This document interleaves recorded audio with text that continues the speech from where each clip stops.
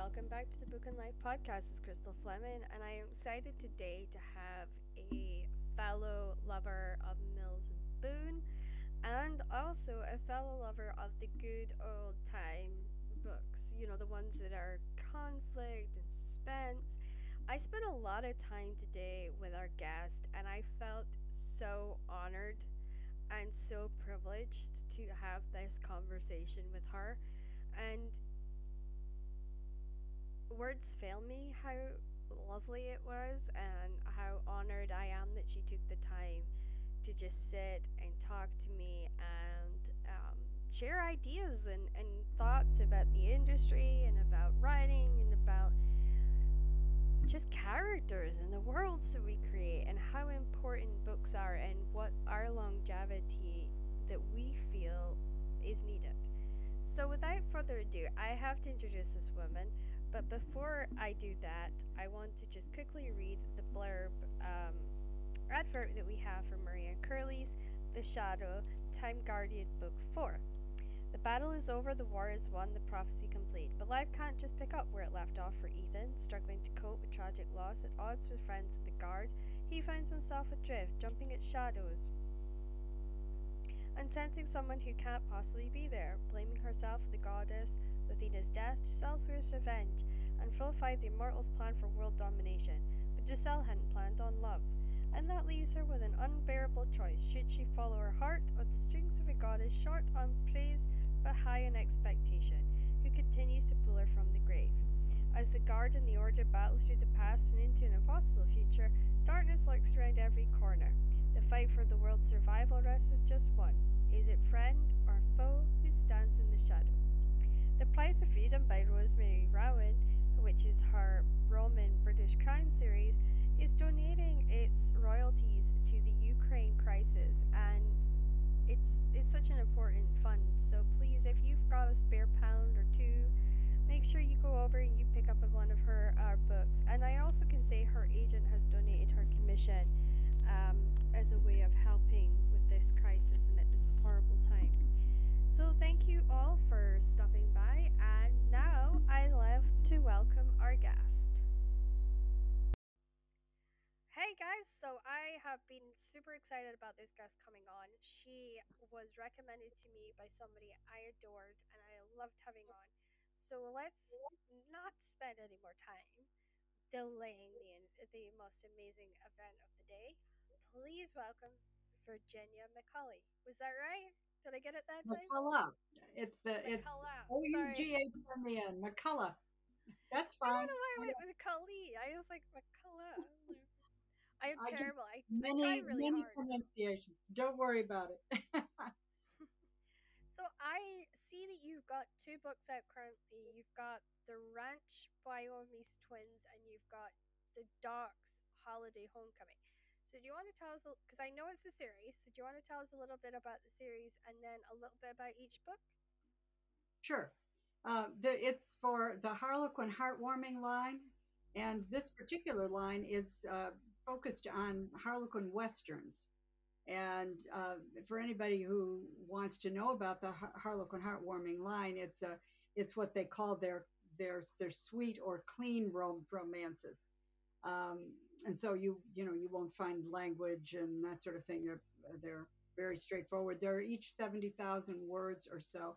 And the Ranchers Wyoming Twins is a book that brings somebody back to her home place after being gone, and actually her family lost a ranch, and the hero is the man who bought it, who is raising his late sister's twins. She was killed in the Afghanistan war.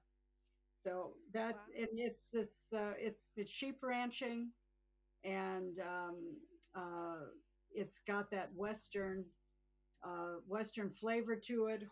Horseback riding, country dancing. Actually, the thing that I liked that was fun about it was the two of them turned out to be very good dancers. So I love that was that. fun.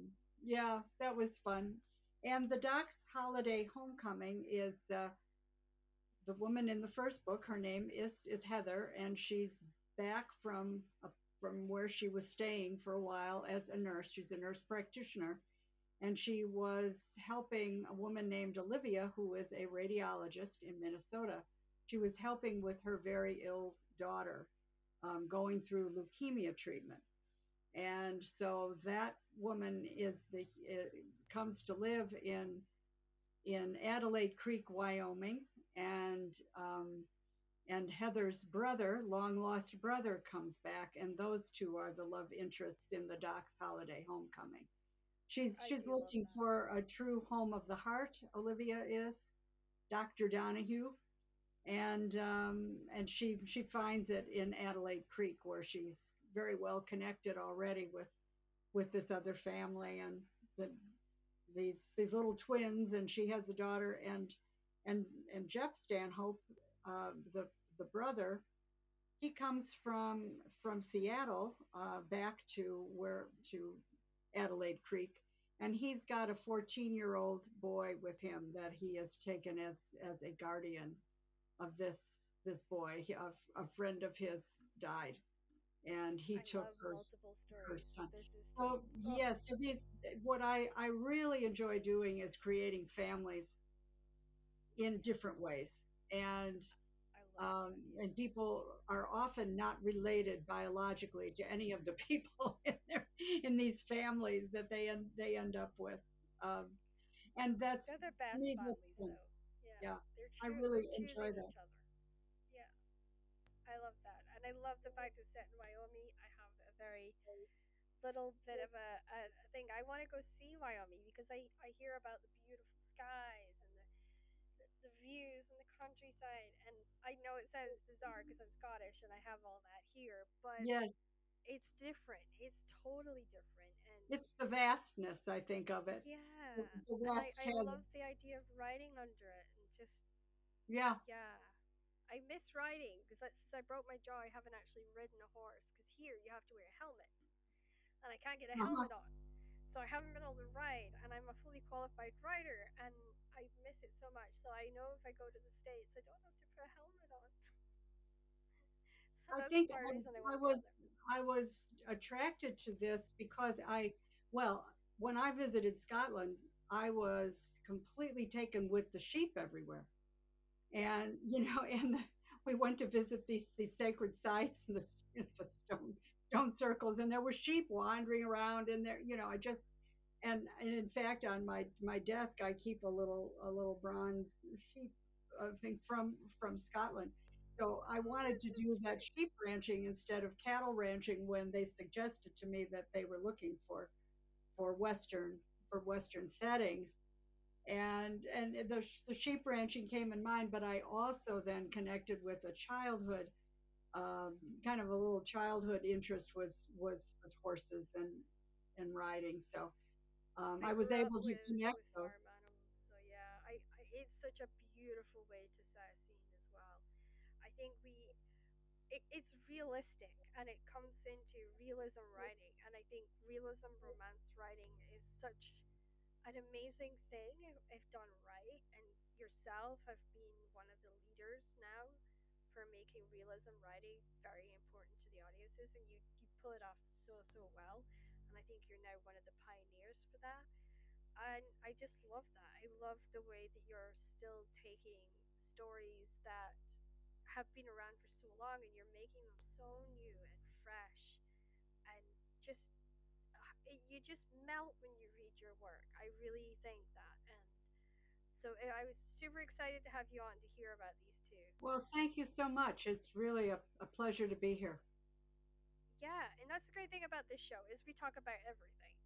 I know. We had a good long natter, as I would say here in Scotland, before we started recording, and that's the great thing because we talk about writing and we talk about all this stuff that we can't maybe share on the podcast, but we are educating one another, and the whole point of this is to uplift everybody and to hold everybody up so that we can all benefit and share these pressing stories that we all have inside of us.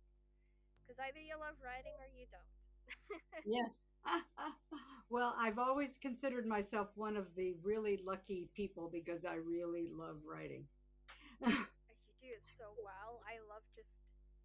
I just love the way that you do it. So it just sounds like it's so effortless and it flows just so perfectly that it just feels like you're literally walking into a movie and you're watching the movie, but you're reading it. So yeah, I think I always recommend you, and I recommend a couple of other people to you all the time, depending obviously on the genre. But yeah, Uh-huh. you're one of my more recommendations. Well, thank I you. butcher your name every time though, Ah, but that's okay. I still We don't worry recommend about you. that. Actually, if something looks effortless, that's like 10 drafts later, I mean, it's like Oh yeah, and that's what people I'm don't not, realize. It is. It's hard work to get yeah. there. I know that. I've done like 13 different drafts, and then I'm like, wait, what was the story again? Like you do feel like you kind of lose your mind a little bit. Is there a book that you've got upcoming that you're excited to share? Is there like another series you're working on, or is there another book that you've got in the works? Well, I'm going to be finishing. I'm going to be writing book two of a series. It's my Saint Anne's Island series, and Island Healing was the first one, and Island Secrets is the second, and then Island Waltz will be the third.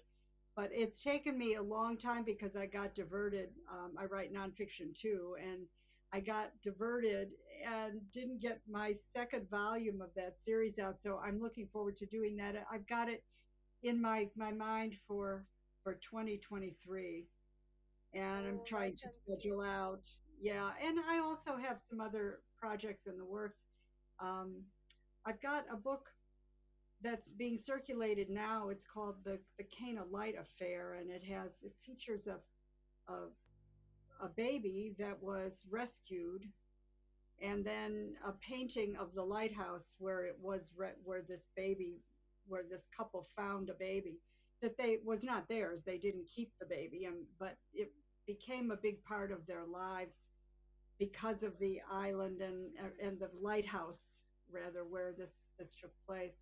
So that book is circulating. And then I really one of the things that I like about modern fiction trends is putting it's usually women together who were either cousins, sisters, college roommates, or high schools, they all went to high school together or something. And then they always have these reunions, or they find there's a summer that is kind of pivotal in their lives, and they maybe they broke apart, they come back. And I've got Yeah. one of those that's going to take place at a lake in Wisconsin, where these four women had all worked during college, and they come back every year. And this particular year, I'm calling it the Second Chance Women of Reflection Lake. And Oh, I love that title. That's they've such a all been beautiful title. married once, and now they're 40ish, and they're going to start, or at least one is going to start the second marriage round. And so a lot happens in this week before this wedding is supposed to take place. So we don't know whether the wedding's going to happen. We don't know if maybe somebody else is going to have a wedding that they didn't expect. We don't know what's going to happen. I love that. That sounds incredible. It's I better that love books like that. because I got inspired when I knew you were coming on. I just got this wave of inspiration, and it was for my Lords of Carfield series. And the idea is that there are these three stuffy brothers who are lords, and each of them gets pulled into romantic situations with everyday working women. So the first one owns a bookshop, and I'll just talk about her because she's easier. But she has a bookshop, and there's one day that they're having an argument because he owns the land for the bookshop, and we they find a baby in a box Oh, in the shop, and then like he thinks that baby's hers, and it just starts this whole love kind of starts all his love feelings back up again that he's tried so hard to bury because he has to be the head of the family. And it's just that beautiful story of him learning that he doesn't need to be this hard and cold man, and her realizing that she can love him because he can love her back. And it's that story. And it was so funny because I hadn't touched that. I hadn't touched that idea at all until I heard you were coming on the show. And then Oh, I was like, whoo, I got an idea. And I literally, it was like 2 o'clock in the morning or something here. And I went, ooh, I got an idea. And Ian was like, go to sleep. I'm like, nope, gotta go write this. And I got out of bed and it was freezing in my living room, but I sat with a blanket wrapped around my head. I must have looked like a homeless person. And I had my hand was literally frozen solid as I was trying to write down the idea. Because I'm not allowed to write in bed. Because there was one time I forgot to put the pen cap on and put it away, and Ian rolled over and broke the pen. oh no. And he had this like big black ink spot on his back for like 2 weeks, and no matter what we used, we could not get it off. Oh And it was no. awful. And so, yeah, he banned me from writing in bed. So I have to get out of the bed and be a bit like a cave woman with the blankets rolled around my head and just hope that I can get it written down before I get frostbite. That's so funny. Well, you have Yeah, beautiful ideas too. You have some beautiful stories that you're working with too. I find that all of the work that I do, it's like instead of just getting a pork chop leg, a bit of pork chop, you get the entire succulent pig.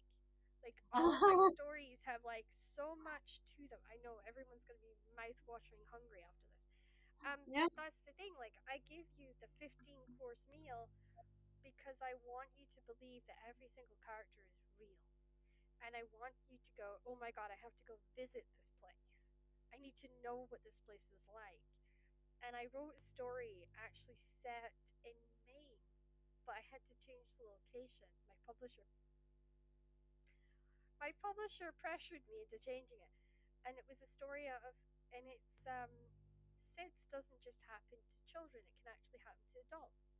And the story was about Jason's wife. He goes to bed and his wife passes in the night, and you see this emotional struggle for him trying to save her and him blaming himself the entire time that this is his fault. And you see him go through this grief story, and it's called Finding Love and Hope. And you see him grieve, and you see him bury her, and you see him meet Hope, and Hope leads him back to his faith and back to the church and back to love. And she Hmm. teaches him that you can be in love and you can have God in the middle. You can't. It's not a choice of God or love. And Uh-huh. and that was the first story I set in Maine.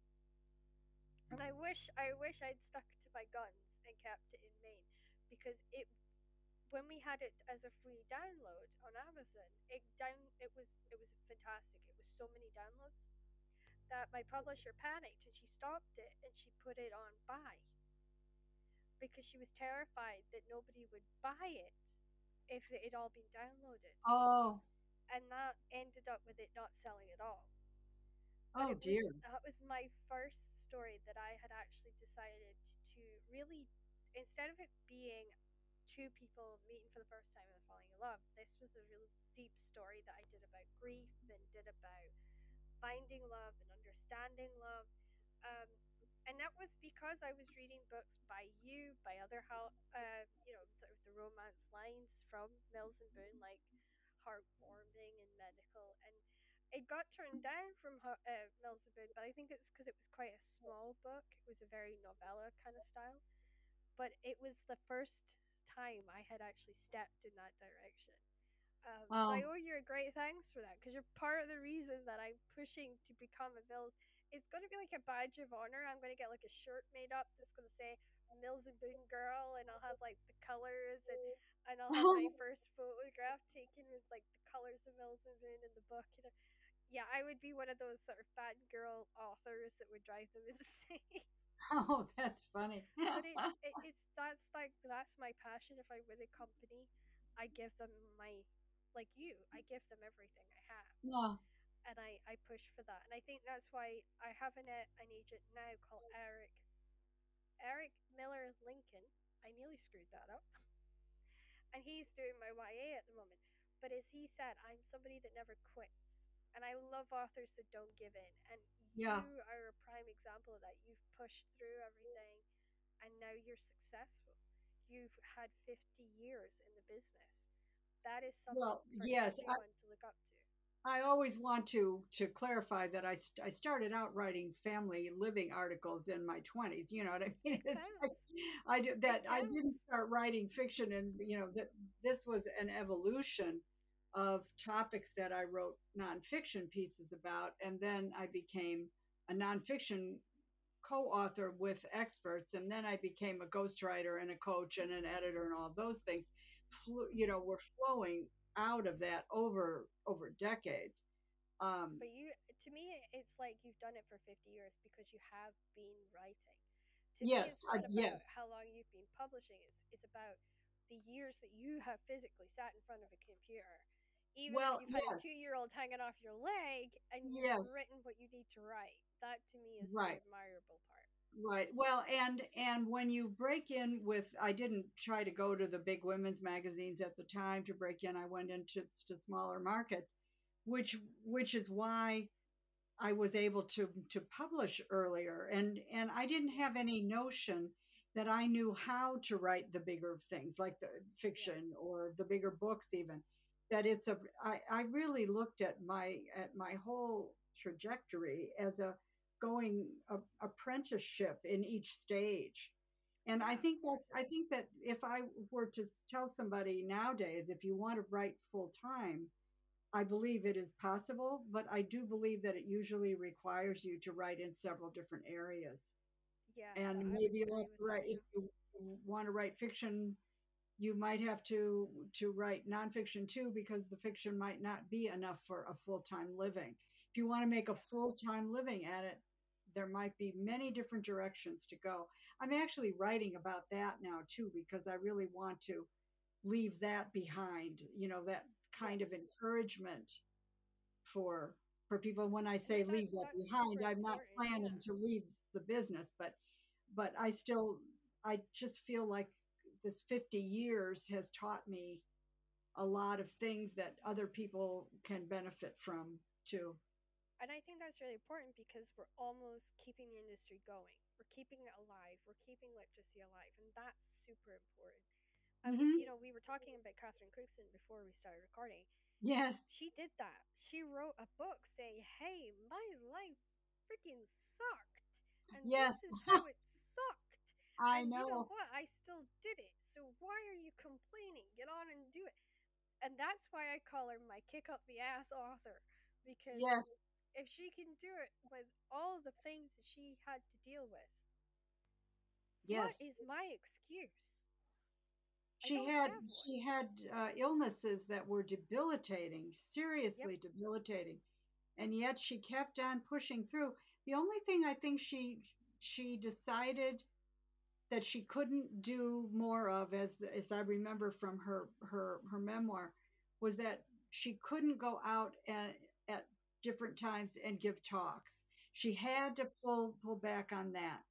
That yeah. as much as she was in demand, her illness made it pretty difficult for her, because she would have flare-ups and attacks, and she'd end up bleeding with these. She had a Yeah. bleeding disorder, and she ended up in She the was in and out hospital. hospitals as Yeah. well, and her mental health, that was really bad, and she couldn't carry a child, she couldn't get pregnant, Yes. which a lot of people don't know, and that destroyed her because the only thing that she could consider as her own was her novels. Her Yes. novels was her children. And when I heard that, I was like, I'm going to be that person that takes her flag, and for the next 50 years of my life, I'm going Hmm. to say, remember this woman. This Yes. woman who broke the industry and changed so many lives. Don't you dare forget her. And I hope that my kid keeps it up and it keeps going, and that she almost becomes a Jane Austen, that they teach about her in schools, and Yes. because her style is you can't replicate it. There's no No, way it's replicating it. no, and the popular fiction um uh legacies. I mean, I think Yep. there are other people with legacies like that too. um, and the whole romance world has legacy authors like that that I think need to be remembered, and Yeah, I fear are being forgotten, as I or do as feel that too. considered Yeah. old fashioned. The other thing is that a lot of times I remember this from when I first joined RWA about 20 years ago, and I'd say, "Oh, I really admire so and so," and people would say, "Well, I don't read her," and I said, "Well, I don't necessarily read her either. I admire her career," Exactly. and Yeah. that there's a big difference between saying I'm gonna read everything that a certain author writes because and looking at what she did with her life and how she Yeah. managed her career. That you those are the That's where the whole role model thing comes in, where I look Yes. at so many writers that I've been reading for a lot of my adult life, and I just admire how they manage their careers. And I think what we need to be seeing, and I know they're starting to do it in Oxford now, thank goodness, but we need to be seeing modern era writers being used as sort of educational tools. Uh-huh. Because Rachel Kane, she got picked, and Oxford did an entire semester on her. I Uh-huh. think we need to have sort of not just modules, not just, you know, half a year on a modern day author, but we need to start seeing authors of the 2000s, authors of Yes. the 90s, split it up into decades so that people can actually take the time to read that era, but also study it, learn how it changes, how the industry changes, why our writing has to change, why it has to modernize, why we can't, all be Tom Hardings or all be Catherine Cooksons or all be Daniel Steele's. Um, you know, I think that's where the education needs to go now. And we Mm-hmm. have to look at the RWA and all these unions because they are the ones that have the power to change what is being taught to the next generation. And it's them that we need to look to and say, we need to try and encourage these universities to offer people more choice in literacy so that we get new editors, so we get new people coming in, and they're younger and they're fresher and they're hungrier and they will, they understand the industry because they've studied it from the 90s straight through, or, what we would call the classics all the way through. And that, okay, that might mean an extra year in university or college, but it's important because they can connect in with the people that they're working with and they can make the industry a better and a more inclusive place. Right.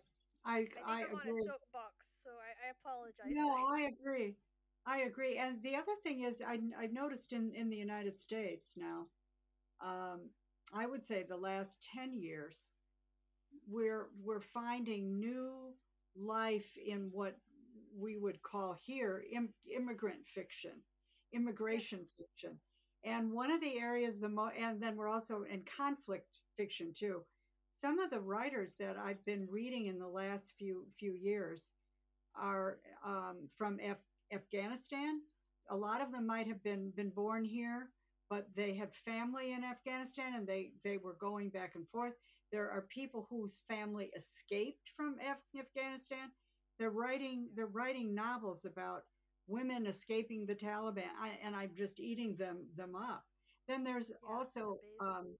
the Indian American immigrant experience. I just keep finding more and more really wonderful novelists I must writing admit, in I that would era. like to read more Native American work because I think Well, their this voice isn't is Native always forgotten. American. I wasn't thinking Native American, although there's that too. But this is Indian of American people, Oh, right, people yes, yes, I immigrating sorry. families from India, and it really just some of the most wonderful novels that really explore all of those conflicts of the whole immigration life, and we've always had immigrant fiction in the United States anyway. I mean, every generation Yeah, writes about the newcomers in usually the ethnic groups and so on, and it's just That it makes me enriches. laugh that you say that, because I literally just got done with a series and it triggered something in my head. There was a TV series done here in the UK, and I had no idea it was a series of books, funnily enough. And it's about a family that ends up going to Corfu, and it's about their experiences in Corfu. Oh yeah, And I'm just trying to remember what they're called. it's the Jarrells. The The the Jarrells, Jarrells. yes, that's Yes, the one. And it was just like when you were saying that, and I was thinking that, and then I thought to myself, I wonder if she's read the Good Karma Hospital books, which is, it's like an English doctor who then, she goes out to help in India for a year, and then ends up falling in love with the place, and right. she ends up staying there, and here's these two British people running this hospital in India with limited resources and limited opportunities. And I fell in love with it. And I Mhm. know there's so many people out there who are Indian who don't get that. There's not a lot of Indian TV shows with, lead Indians that's out there, that's good, that Mhm. everyone can enjoy. And yeah, I was like, as soon as you said that, I thought, I gotta tell her about this, because Yeah. honestly, the characters in that series, it's 4 seasons long, and it's worth every minute that you could watch it for. And it was done by the British production and broadcasting company called ITV, and Yes. I don't know if you get ITV Hub over there, but if you if you do, I highly recommend it, because it was just such a groundbreaking series. It really Well, was. we I get just the can't remember the book masterpiece. name though. Masterpiece Theater gives us the Jarrells, Oh, that whole series, and then because that's a literary family, Lawrence yeah. Jarrell, and then I can't remember the other one. Oh, the youngest one. He But went they're on to become a famous writer, and he actually ran his own very famous zoo, and did a lot of famous research papers uh huh. on on animal studies. And goodness sake, I can't remember his Yes, name. I can't. Yes, right, I always right. wonder, and his sister ended up becoming, this rebel of society who was on cruise ships and lived her entire life at sea.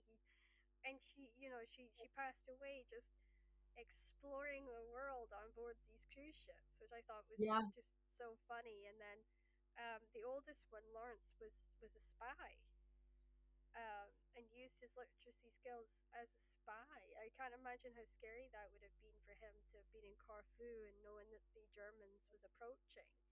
Uh huh. So yeah, I just love that series as well, and I think it's so well done. It's weird Yes. because here in the UK, we're we are so hungry for American product, and we Oh. get so much American product on offer to us because we've got Netflix and we've got Amazon Prime and we've got Sky, that almost sometimes we forget how good British stuff is. So, like when we get things like Called the Midwife or Downton Oh. Abbey or The Gilded Age, is almost like a reminder, hey, our stuff's good too. So I do like to share like things that I've watched and I just fall in love with. The other one, if you get a chance to see it, is Grantchester, which Oh is, yes, we get that. Yeah, and I get it on Amazon Prime too, I think. yeah, it's great, Yes. isn't it? I loved Yes. that series. Yes. I didn't know about it till like 2 months ago, Oh. and I was convalescing, and I couldn't write because I kept falling asleep on my keyboard because I was on such heavy antibiotics. And I ended up starting to watch it, and my father-in-law will come to me with the most ridiculous shows for me to watch, Yeah. and I'm like, where did you find this? Like, it'll be something on the BBC or Netflix or ITV, and I'll be like, dude, I don't own a TV, so everything I watch is through the computer. So I almost have to kind of remind him of that. But yeah, and was it the Autonomy of Scandal was one he came to me with. And I know I have the book in the house. I haven't read it, and I didn't want to watch it before I read the book, because the way Uh-huh. the book's always better. Yeah. And then they were like, no, you gotta watch it because it's the actress from Downton Abbey plays the lead. Oh, And I was like, well, damn, I gotta watch it now.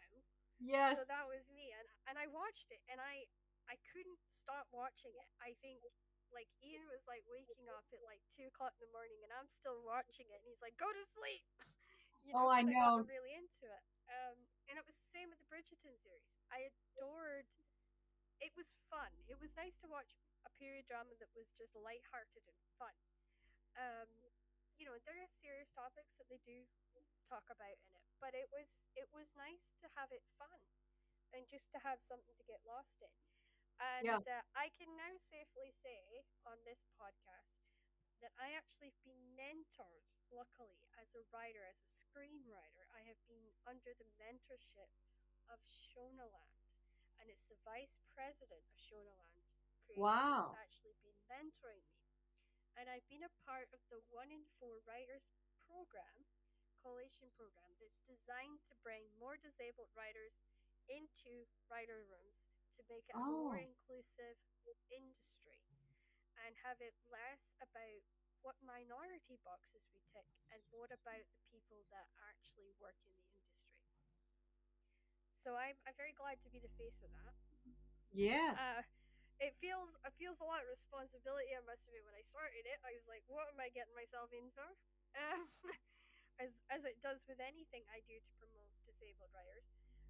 But yeah, so I'm recommending anybody out there who wants to expand all their writing and who maybe is struggling with dyslexia or other disabilities like health issues, please look up 1 in 4 Writers Correlation because they Uh-huh. really are making a huge difference to everybody out there. Um, and I hopefully in a couple more months I'll be able to tell you the results of my mentorship program. But right now Yes. it seems to be going quite well. And that's what That's you were talking wonderful. about, going into every other area of writing that you can to make a living. Right. Exactly. And actually, there's a very big area now is coaching. Yeah, Coaching other people. I used to call it just being a consultant and an editor and critiquer, that sort of thing. But now it falls under the whole rubric of of coaching, yeah, and that is, that's a really um, that's a really rich area now. And because people, I noticed that before they submit their their novels these days, they have developmental editors, coaches, copy editors. A lot of people I know. will I see it will on do Fiverr this. all the time, and I'm like, wow, like how can you afford all these people? Like, I wonder too. I mean, I really do. But I didn't see that so much in Romance Writers of America, but I do see it. Of course, that was my most active years there were a few years ago, but I do see it a lot in the Women's Fiction Writers Association, where an awful lot of people are getting outside coaching as they're writing. And yeah, working with people, you can really see how quickly people catch on to some of the basics like point of view or showing and not telling and plotting and things like that. Once they're just shown a few tricks or a few principles, or this is how we present dialogue, it isn't done this way, it's done this way. Some of it is very basic, but um, it helps people with the presentation of what they're going to send to agents and that's publishing incredible. houses and doing for their indie publishing too. Yeah, I look at I must be the only one that looks at the prices and think, how do you afford all that? Like, but I understand a lot of them take out business grants and business loans, and they make it into a business. I don't know. Maybe I'm just too scaredy, but I work with people who I trust, and I hope that I present the best projects, and Hmm. I just go for it. And I think that's the old way of doing it, and I'm quite happy with the old way of doing it, and I don't really want to change it. So that's just me, though. I get stuck in my ways sometimes, and I'm only 33, so Well, I just think that some of these things have been adaptations to the changes within the industry Yeah. and to the opening up of opportunities with the independent publishing world. People Yes. now, we know that independent publishing has great value, but it has to be done in a real high quality way, or it Yes. will go by the wayside because people people will say, well, I'd rather read something that I know has been read by other people, and that is Yes. done more carefully too. Because they're And worried about independent money as publishing, well. Yeah. it's a big, huge world now. I encourage people to get into all of this. You can Yeah, have I do a too. career that is both traditionally published and independently published, and And there's combine nothing those. wrong with it to be independently Not at published all. either. Not at all. It In should fact, that I shouldn't be a believe stigma that's the either. future. I believe that that's what most careers are going to be in the future. Yeah, and I keep trying to kind of like install that in people. It doesn't matter Hmm. how you're published; it's what you've published that matters. Yes. Um, has there been a book recently that you've read that you would say has really stuck with you that you just haven't quite shaked? I've read several things lately that have stuck with me. And one of them is a book by an author. I wrote it down because I wanted to make sure I got her name right. Tracy Garvis Graves, All and right, she wrote a book called the Girl He Used to Know, and it kind of I do deals. know that one. Yeah. Yeah, it is an absolutely fabulous book about a person which we might say could be on the spectrum, maybe Asperger's, where Yeah. she can't relate socially, Yeah. and it has consequences throughout her entire life. And then she does some really heroic things, and it was like a real page turner to me. The other one, the other one that made an enormous, I when I wrote it down that I'd read it, I put asterisks there, to say, was a book called the Storyteller's Secret, and it's Oh. by an author, Sejal Badani, and she's uh, Indian American, but I believe she might have actually been born in India and is a new American. Oh, immigrant. And Yeah. she goes back, um, to India for particular reasons, to discover particular things about her family. And it was another one of these where I just couldn't soak it up fast enough. Yeah. I just loved it. Those are Um, the best. Those are the yeah, ones that really make yes, reading worthwhile. So yeah, I yeah. would love And to then, read about those. I have favorite authors. Barbara O'Neill is one of them, and her book, she has a new one out, or it's coming out, and I haven't read it yet. But her book just before this one was called When We Believed in Mermaids, and it's about Oh, I like sisters that get that. separated and find each other in New Zealand.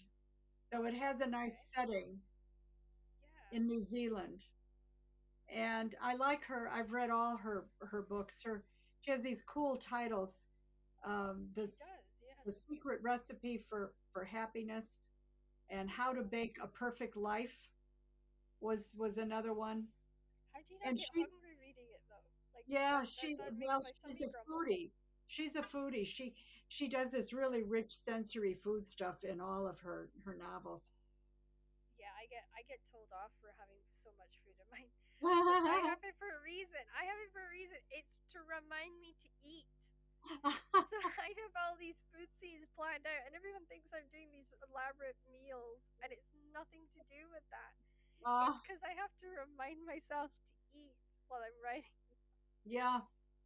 Well, So yeah, I do like books um, that use sense that are sensory rich, and sure, in hers yes, it isn't just food, but it's also color hmm, um, and the feel of things, and wind on the face sort of thing. yeah, She's just very good, and I've also, when I've looked back on my reading life, I realize how Oh, I used to read so much Susan Howich, Cashel Mara, and Penn Merrick. Those books that are like 1,000 pages long, Yes. and I read those in the 70s and 80s. And they're those British epics, and I we always it was so many Americans like so many. I like those God is an Englishman, the Yep. big Yep. to serve them all my days. I like Maeve Binchy too, Rosamund Pilcher, all of those uh, real epic British writers. See, I read a lot this year. I would say I've read more than I normally do. But there was a book at the end of last year that I read called Hamilton by Catherine Cookson. And I still cannot get that book out of my head. No Oh, matter what I've read, nothing is shifting it. Because the idea of it's a trilogy, and there's a horse that she mentally creates when she's dealing with trauma, stress, abuse, right? I can't get it out of my head. Nothing oh, else is yeah. sticking the way that this book is stuck. And it's driving me a bit crazy because at the moment I'm writing about horses, and I have this funny Hamilton horse that takes the piss out of everybody in the book running around my little story, and I'm like trying to ignore him because that book that I read is just so ingrained, and I'm like, yeah, I'm gonna lose my temper.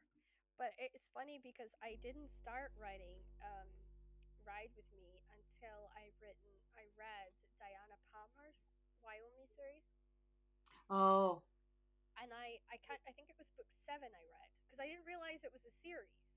I thought it was one of like a standalone. mm-hmm. So I don't know how I got it. I think I got it through a friend, or somebody gave it to me, and I read it, and I was just I just said, oh my gosh, that's my kind of voice. I want to write with like that. I want to show my voice in this way. So that's why I started writing a contemporary, heartwarming one. And I didn't think anyone would want to read it. And I entered Pitch Mad, which all of us have to do. And I got hearted by two of the editors at Mills and Boone. So Uh-huh. now it's kind of like the pressure's on. I got to deliver. And I'm like, and I was in the group because there's a writers group on Facebook. And I was in there and I literally wrote, I am terrified to submit this, people. Help. So they really good. They were so supportive. They coached me through it. And some of them have messaged me and say, have you heard yet? Have you heard yet? And I'm like, no, I haven't heard yet. So hopefully by the time that this podcast comes out, we'll have heard. I hope so. I certainly hope so. Yes. And because to me, Mills and Boone is a family. It's like being accepted into a family. It's an amazing place to be and a place to work.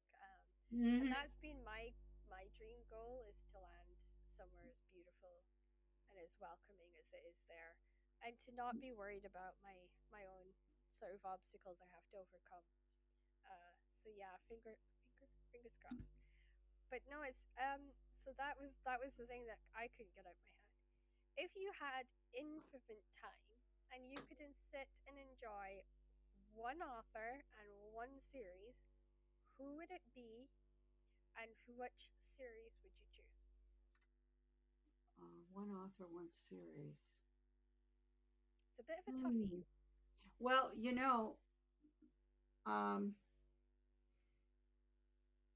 I have enjoyed the Nantucket books of two Oh, authors, okay. Nancy Fair and Ellen Hildebrand. Right. And both of them, and they write connected. Some of the books are connected books. They're Yep. not series as in romance series, but both of them write, they'll write about this family, where there's a sister and a cousin, and there's two books, Hmm. and both of and I love their setting, and it's made me very aware of my settings. I choose them pretty carefully and create them. I Nantucket is its own setting, and it has a romance to it, and you know, just the you Yeah. just say it and people know it's this island. And I love islands. I lived on an island in Maine, and then I set my St. Anne series down in the Georgia Golden Isles. I just made up an island and after one of them, you know, resembling one of them, because I love islands. Yeah. And that's the thing about the Nancy Thayer and Ellen Hildebrand. They just they own that setting, and I think that's one of the reasons why I'm so taken with them. Oh, I love that. And would that be your author as well that you would pick to read, or Both of is there a different one? those authors, yeah, both of them. I you know, you can't get me down to one, you know. I was giving it a good old try. You were, but I don't know. One is just, if you read a lot, one author is just not quite, you know, going to do It it. doesn't And cut it, both of them, no. yeah, and both of those women have written lots of books, so that means I can read for a long time on this, in this, just the two of them. Yeah, of course. Is there an author, past and present, who's influenced and inspired you to read and to write? If so, who were they and what was it that got you excited about both of those things? Well, Nancy Thayer is one of them in my adult life. Yeah, Um, and really what she writes is what I started writing, which is, they would call it women's fiction today, but yeah, really it's family drama love story. That's what I called it for a very long period of time, family drama love story. yeah, And she wrote, uh, now not all of the first books actually were Nantucket settings, but those were her yeah, more famous ones later. Um, but she inspired me because they were full stories that involved um, extended family, or women finding themselves, women leaving bad situations to find better ones, you know, all of those modern dilemmas, women finding careers, women finding work, um, yeah. work of their own. uh, Absolutely, I would say that that's certainly, um, and then like I said, I would say that that the those women who wrote those kind of long epic tales too also influenced me. If you know, that the idea of, oh, I would love to write this book that goes on for 1,000 pages and connects the generations, and you know, the big Yeah, of family saga course. type books too. Those all of those inspired me as well. Oh, I love that answer because it's you're after my own heart on that one, and I think that's because I was in love with Catherine growing up. What genre do you feel most drawn to when you visit the library, bookshop, or online bookstores? Where is it that you instantly find yourself? I have more recently, what I'm calling women's fiction now, like I said, was called family drama love story, and was considered mainstream fiction. Women Yeah, mostly wrote it, women mostly read it. It was mainstream fiction, and I'm still drawn to those stories. There are some that people are calling domestic suspense, where a woman finds out that her husband is missing, and then he's got a million secrets, and you know, and she might be in danger now, and you know, that sort of thing. Women in yeah. some kind of peril, but not necessarily romantic suspense with serial killers and that sort of thing. Oh, I'm not right, okay. real drawn to a lot of that. I'm more drawn to, well, a person that a woman who suddenly has a missing child, and Yeah, there's and and the whole book is about finding the child, but also all the different reasons why she would be under suspicion. And yeah. you know, I think, as I think I could identify with what that must be like, you know. Yeah, no, it's scary. In fact, I know a lot of people who are just moms that will read it because it's their worst nightmare, you know? So Yes, I like it when somebody dives into something that's totally different and can provide a totally different perspective. Has there been a book that you've actually picked up and you started reading and you couldn't really put it down, but you thought, why am I reading this? What was I thinking?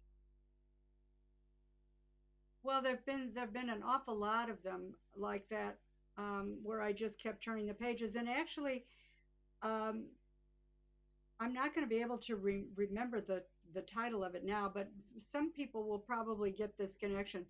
There was a woman who is from Afghanistan, or she's an Afghani American, and she was on CNN as a correspondent.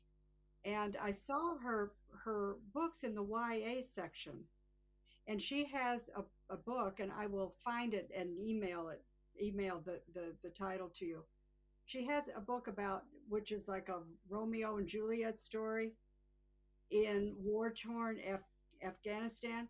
Honest to God, I thought I couldn't, I would stay up. I read it all in one day. I let everything else go. I had to find out what was going to happen to those two young people. Yeah, And here's the one I can't remember the name of. I was actually looking for it and I couldn't find it in my list of books either. But I will get it to you, because it was just one of those where the people, where you think to yourself, oh, don't do that, you're in too much danger. Oh, yep, don't go there and try to meet over there. Oh, you're somebody's going to get killed. And of course, in this kind of a story, somebody does get killed. I mean, there's just all kinds of danger and peril that these people are in. On on a quieter way, though, that book I was telling you about, the storyteller's secret, yeah, where this woman goes to her roots and finding her family in India, that had that same effect on me. I was turning the pages, and yeah. just couldn't put it down. I know that feeling because I can't read my own stuff, which is awful. Once it is done, it's edited and it's in the world. I can't reread it, and I don't know why that is. I just can't. And it's funny you say that because I got very conflicted over the inspiration for my book called Marie's World, and it was inspired by a man known as Matt Hardy. And Matt Hardy is a famous actor and wrestler. And he made me very conflicted over the series because it's so different. Marie's Mm. World is designed to be that different story. And it's sports romance at a time when sports romance didn't exist. Uh-huh. So I was the first person to do a wrestling love story on my own with a wrestler as my co-author, and I can tell you it was the scariest 5 books. I've never finished the series. I did 5 of the books. I released 5 of the books. We wrote the rest, but we never went any further. And I did have people that were really on television that were really big supporters of the series, but it never took off. But that Oh, was my out of the ordinary story that I like to tell people. When they say I look for a book that's really different and really grabs me and just wants to take me on a different ride, I feel bad because I'm always saying to people, well, try Marie's World because you've got twin sisters who turn on each other. One publishes the other's diaries to the world. You've got estranged husbands, you've got love triangles, you've got secrets, you've got shooting, you've got all of this stuff that happens in 5 books. And then you have the dads, every character has their say in the story. So you've got the dads in one book and him talking about losing his wife and giving up his twin daughters to drive trucks. And then you've got Marie and Layla feeling like they've been abandoned and their story. And then you've got Amber, who didn't even know her dad was a wrestler, didn't know she had a different dad to her family member, her brothers. And that's her own story, and a story about how she doesn't trust them and she doesn't trust this new dad. But she desperately wants to be a part of their family because she knows that she doesn't really fit in hers. And every one of my stories has that conflict. And that's what I'm saying. If you like something that's totally out there, totally different, you won't find another story like it. Trust me. I've looked. I recommend giving it a try. And yeah. it's only four. I mean, it's five books and one, basically two is prequels, but it really is about. I have built this entire universe, and even wrestlers say it's like they open the book and it's like they're actually at work. They're in a locker room. Uh-huh. They can see this happening. They can imagine living it, and they're thinking, "Oh my God, this is like our worst nightmare." Having a book come out that not only tells this girl's secrets, but she tells the secrets of two of the top wrestlers and the owner of a wrestling company, and she just outs everybody in one go, and then she's got to go and work with this company, and her sister's like, "Oh shit, I have to go protect my twin from this evil guy, but I'm married to this evil guy and I love this evil guy." And the conflict, is all about the conflict. It's not really, I don't feel.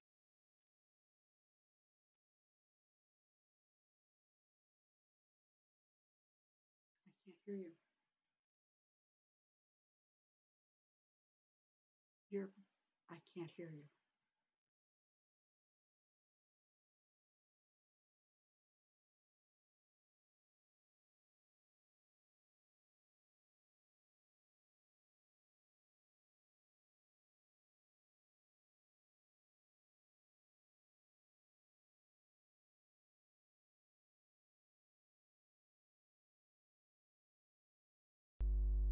So yeah, so when I talk about doing, I don't even know what Marie's World would have been classed as.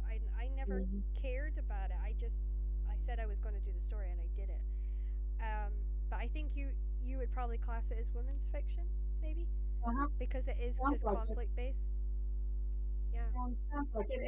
And the way they're defining women's fiction now is the most important part of the story is the woman's journey.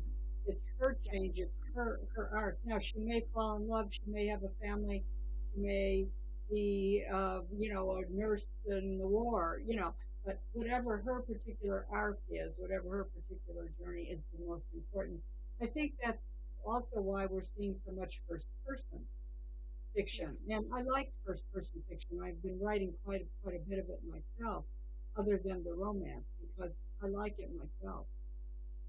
I like it too, and I think for me, when I walked away from Marie's World, which kind of broke my heart because I wanted to finish it, we had actually planned for it to be a 32 book series, and we only did five, which, I hated walking away, but I understood I needed to do it for my career and for me to be able to do it at a later date. And it's weird because I don't promote it as much as I should. But at least now, like, I can say to you, you can go out at some point and you can pick it up and you can read it and you can get to visit a world that I mean, I can't see you turning on the wrestling and watching it because it's not a world you know. But I give you the opportunity to come into the world and experience it for a little bit of time, but in a way Mhm. you can understand it.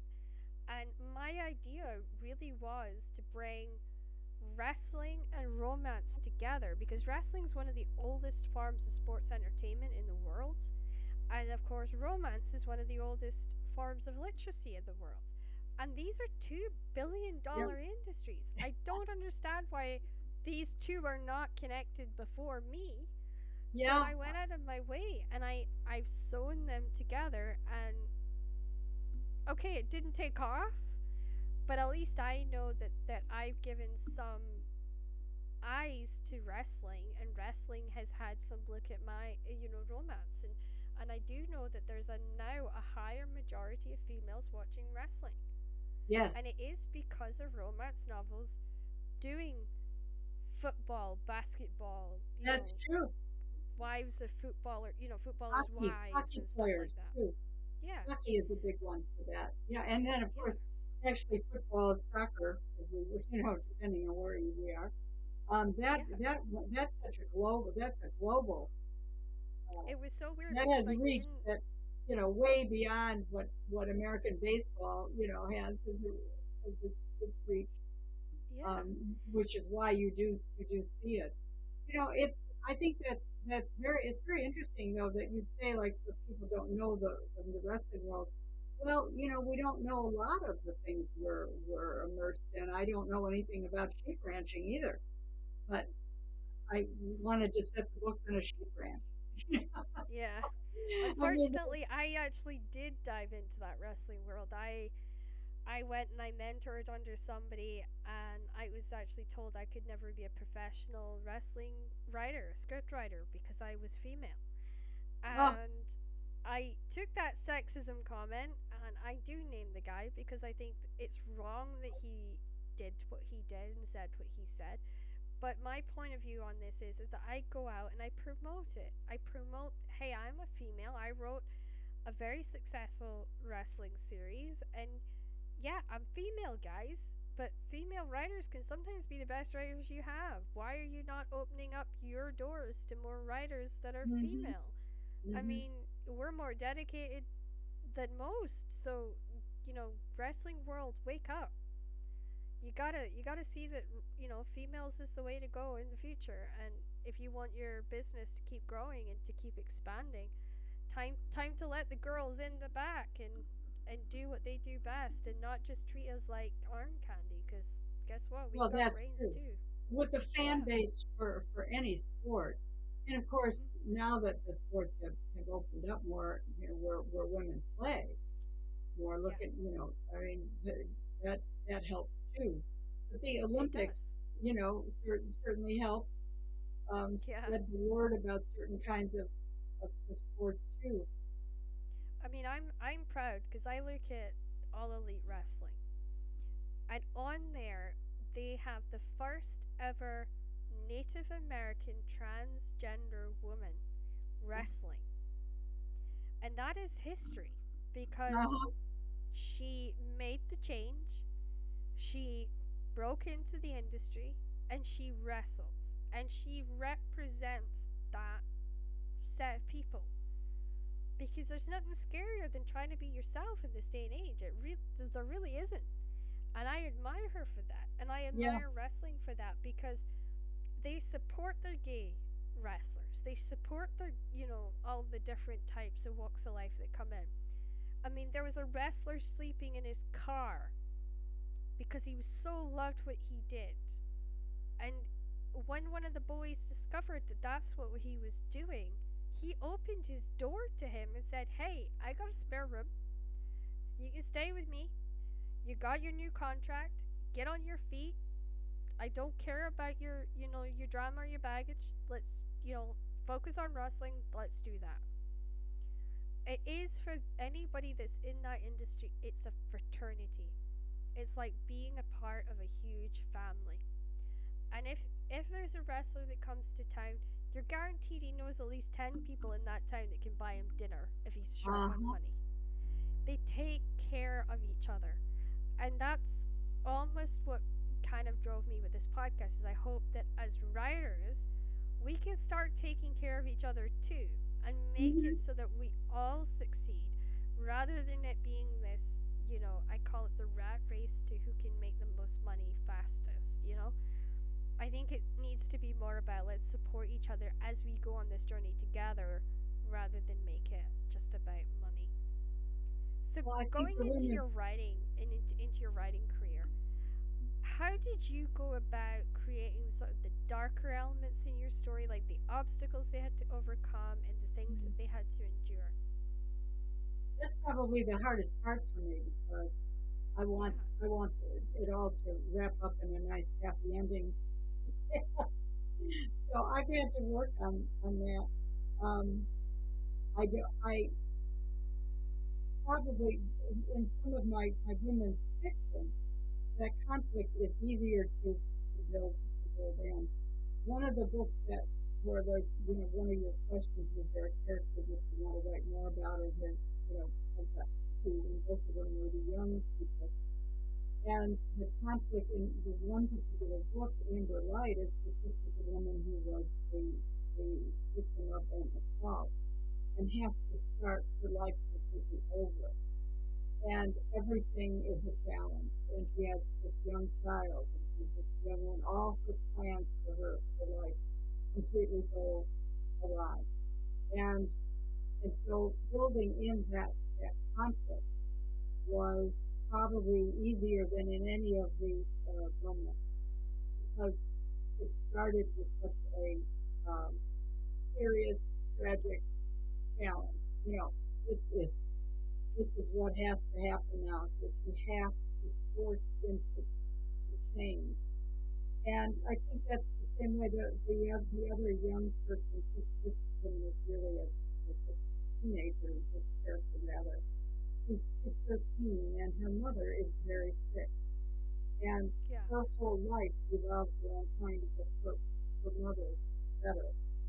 And she becomes a catalyst for a whole cast of characters where that ends up bringing them all together because of this secret quest that she's on to get her mother better. And it's quite a, and so the conflict there was not that difficult because it starts out with such a serious um, premise. Oh, okay. I like the way that you kind of explain that. So Yeah, yeah. if you put the premise there. In fact, with the one book, Amber Light, the other book's Island Healing, the one had mentioned before, with the young teenager, she's the catalyst for the whole thing. I think about that teenager all the time.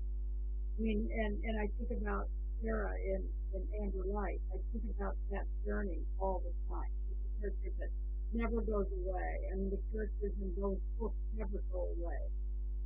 I mean, they're just always there. I'm always thinking about what their lives are now. A friend teases me all the time because I think of them off living their lives. Oh, they've got more kids, or they've grown up, or they've done you know, various things. But they both had really serious, big time conflicts that started. And a friend of mine was saying, I let Sarah and Amber Light get one easy thing, you know, and she said, oh no, no, she got that too easily. You know, she didn't like it that I made her, and so she said, no, you gotta go back. She was like the sweetheart. So I had to make that a little harder, you know, for her. But Yeah. it's very challenging to make things hard for characters for me. You know, I start to like them too much. I don't want bad things to happen.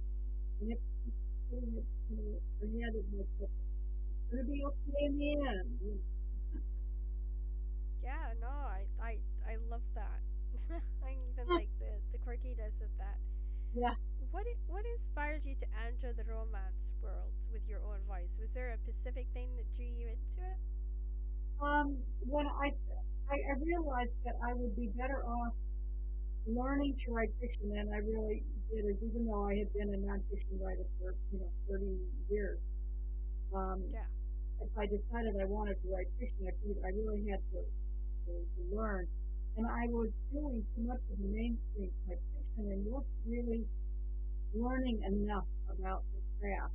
And romance seemed, and I started to write these longer romances and then finally series romance when I realized that there were openings in places like the Harlequin Heartwarming, that they were looking for story. And I thought, oh, this my very first time I said, oh, this could be a Harlequin Heartwarming. And I wrote it specifically for that market and got it. And when it was Ah. accepted, it was just real exciting. And I proposed two other books. It was a series, and that's what kind of put me over into it because I was always writing the love story kind of aspect, and then I Yeah. just shifted into that more romance structure with some of the stories. But family drama love story is just an expanded way of doing romance in a way. I like that. I do like that a lot. I think that's kind of awesome actually.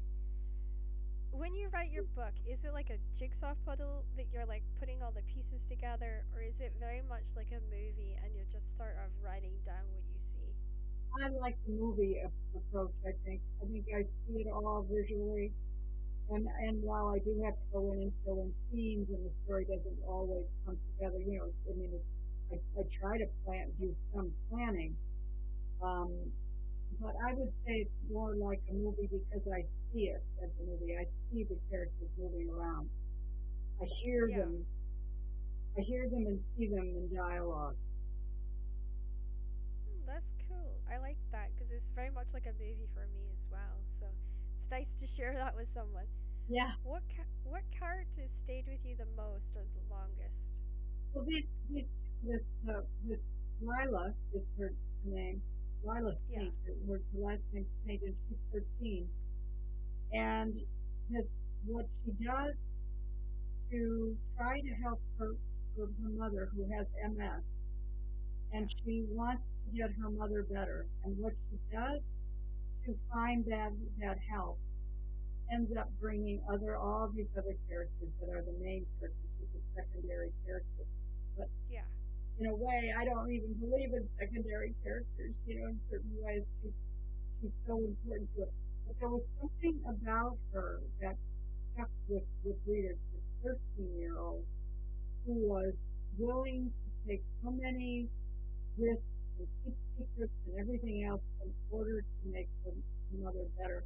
And and when she did come out and be upfront about it, the way the doctor's offices sort of patronized her internet research that she found some, and instead of being compassionate toward her, they were sometimes very dismissive of her. So she learned how to keep secrets with it. And I just think yeah. about her all the time, and she makes an appearance in book two, and she's going to have the main. She's going to be one of the main characters in book three of the series. So I didn't want to ever let that particular character go.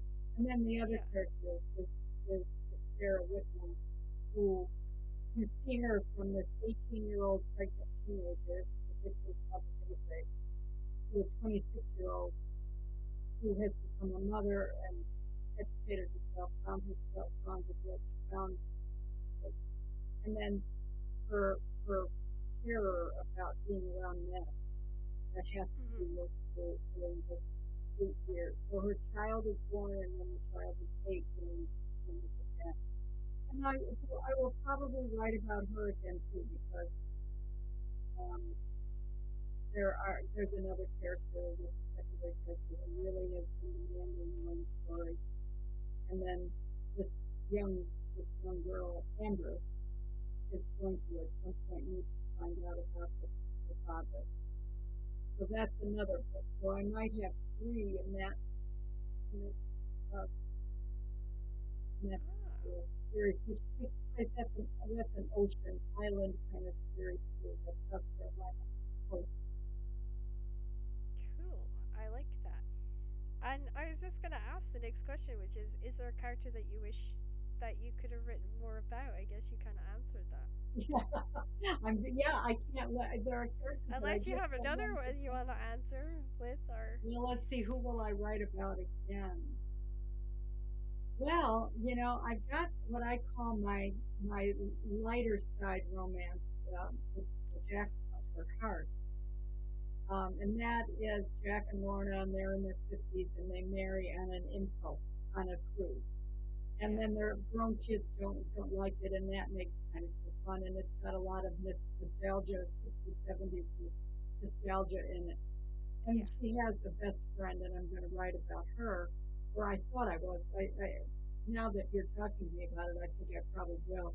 And then she has a daughter that I will also meet her own story. I might do those as novellas, though. but yeah. but Well, Lorna I mean, as long as and they come Jack out. will come into it because Jack has this nostalgic cafe that's kind of the center of town. He also rescues elderly dogs, All and right. so these dogs are around, and I mean I always want to write about the dogs and the horses too. I mean Yeah, I I love don't, them. whatever, I always want to write about the pets. Bring them back I love the too. animals, and I think it's sad because like I end up always trying to like I couldn't write an animal in Marie's world, and I remember feeling almost like that was what was missing was like her companion dog or a Uh-huh. companion kitten or whatever, and I couldn't because she moves around so much. She never stays in one place for any length of time. So I couldn't have her have one, and then I was going to have Layla have one, and I was like, no, because Layla's going to start moving around all the time now too, and it's not fair to the animals. So I never gave them it, but yeah, I love having animals in my stories. Yeah, you What? figure somebody needs to have them. You know what I mean? They Yeah, don't. we all need a pet in some Yeah, regards. Like actually, I that's don't our have one comforts. myself. I don't Oh, do have you not? a pet. No, I know I don't have a dog. Never owned a dog. Had cats years and years ago, but I really, I like to. I haven't moved around in terms of actually Yeah. moving my location in a while, but I like the idea of getting in the car and going somewhere on the spur of the moment, and I just have Yeah, not not wanted to worrying about the animal, complicate. yeah.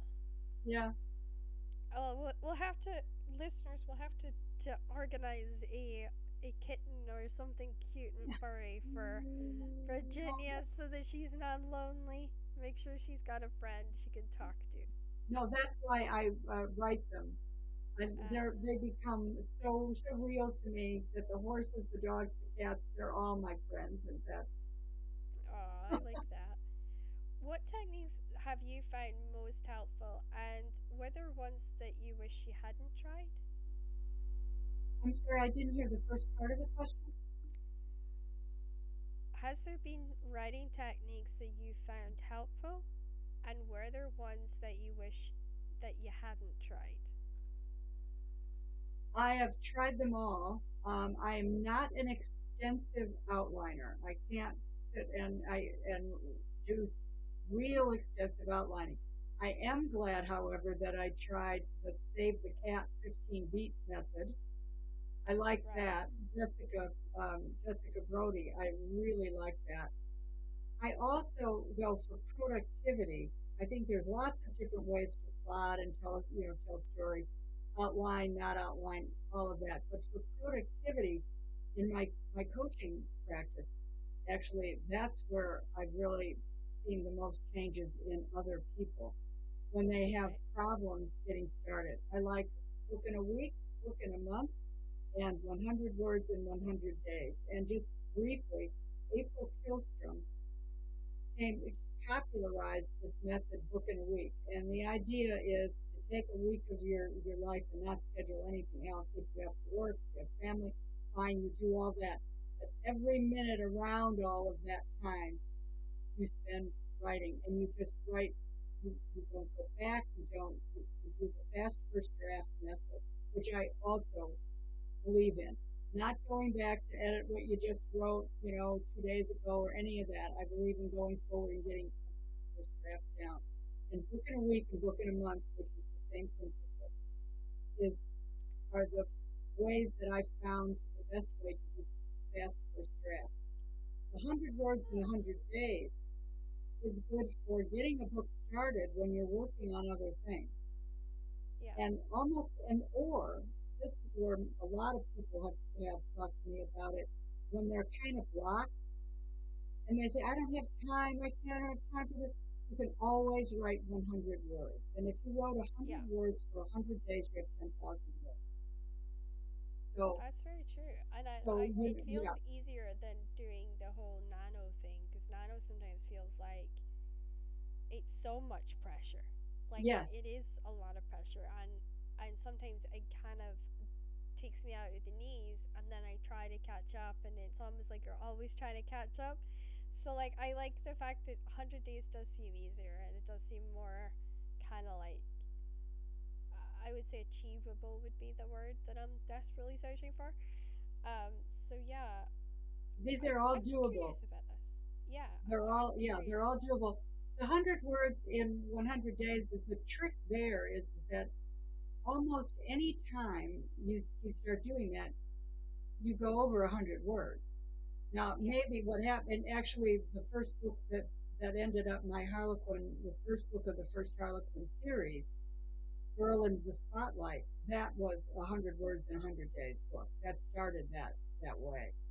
And then when I finished the okay. project, then I went back to it and then I got it going. I mean, there have been a couple of books like that are already, out that Yeah. started out that kind of book. And I might have written 300 words that first day, and maybe 120 the second day, and maybe Yeah. 200 the third day. They keep piling up, and you keep finding the story. And then you can make all kind of notes to yourself too.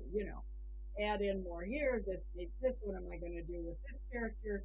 Where's this? Mhm. Something needs something would make something needs to happen here. I'll say, get Yeah, him of in course. action.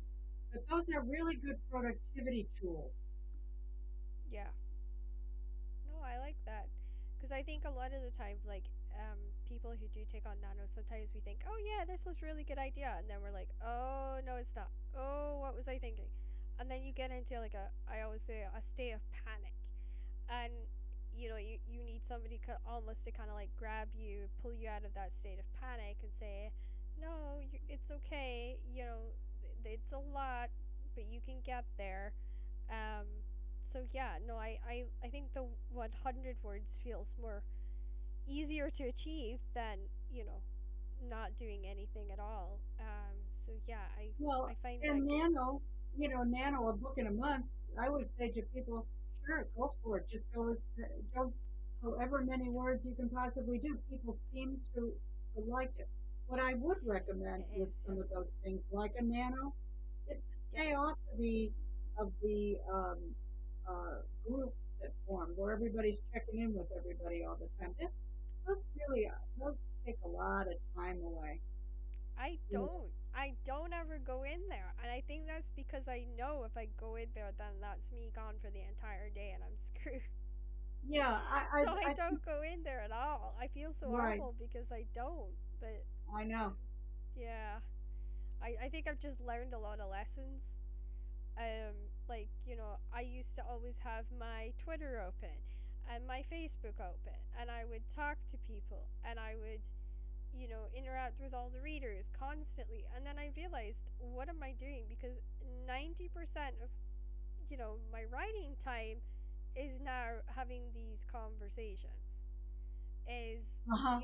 spending time getting involved in conversations so people are recognizing my name and recognizing the material that I want to talk about and the material I find interesting. And I just realized just like how much of my time I was wasting.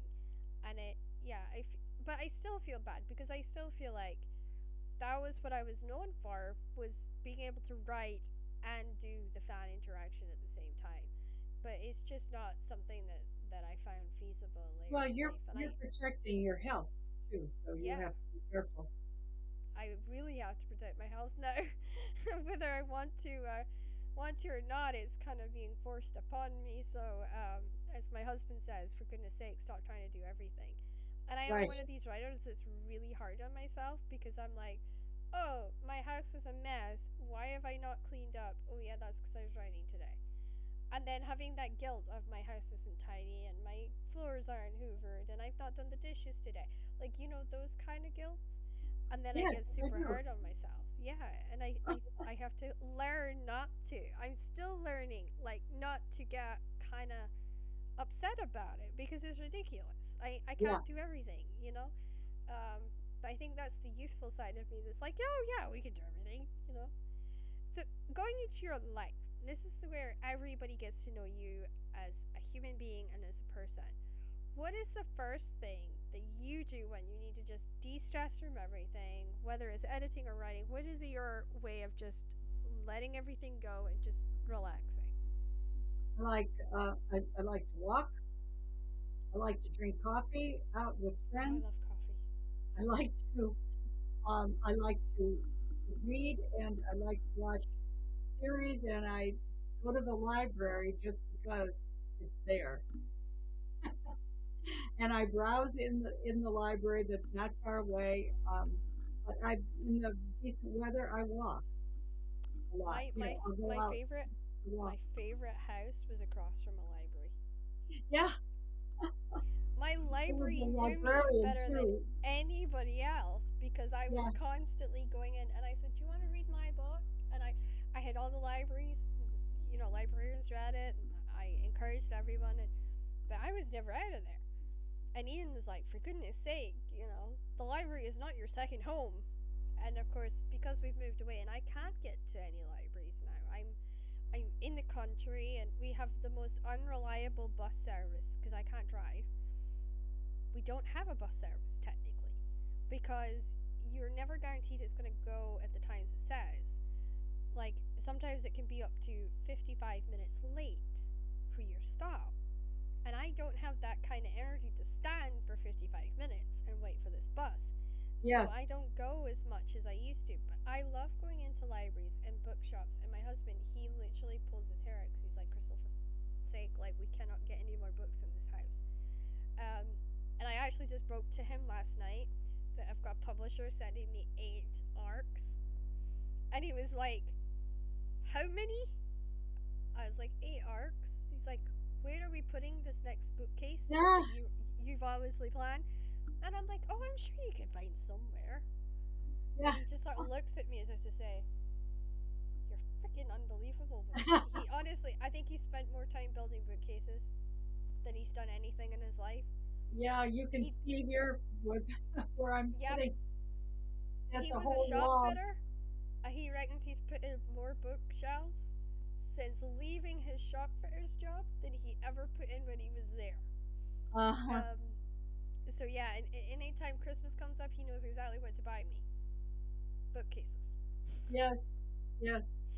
Do you have the same problem as me with the Tower of Pisa of books that you've got to read and it's sort of like leaning over your bed? Oh, yes. Well, and then I have this library shelf behind me, and those are the library books. And I renew them and Yep, I take them back and I write them down and say, well, I'll have to get them another time. Don't have time now. But I take yep. of books out. And I do, I think like a lot of writers, I do like to hang out with other people, particularly writers. Well, And that's, my dream is to meet you all at the yeah, romance convention in America. I want yeah, to walk in and just hug everyone and say, "Oh my God, we've had all these conversations. I get to see you, meet you now," absolutely. and just go to the dinners and talk to everybody. It's so weird because I've been invited to do 2 tables and I've never been able to make it out. Oh, And one of the tables that they wanted me to do was with a woman called Sarah Humphreys, and she was a New York bestseller for adult fantasy. And she had these group of friends, and she was wanting to put this table together. And I was going to kind of be the odd one out because I didn't have an adult fiction out. I only had like a YA thing. And they were like, "But Crystal, your attitude towards story writing is what would make it the most interesting roundtable." And I thought, yeah, no, I would be the one sitting in the corner taking notes, like ooh, ooh, But that's the dream is to come out and just see you guys and just say hi, and you will know that I'm there because I'm loud. I may be small, but it doesn't matter where I am. You will hear me because I don't seem to recognize volume. I don't seem to have an indoor voice. And I was did you ever play the Chinese whisper game at school? Where you sit in a circle and you would whisper something in somebody's ear and it would go into the next ear, and then you'd wait uh-huh. to hear what it was Oh, at the yes. end. Everybody knew I whispered because I wasn't very good at the quiet. Uh-huh. They were like, Oh, that's funny. "Oh, Crystal said that," and I was like, so I used to always be the kid with the grumpy face because yeah, everyone heard me everywhere.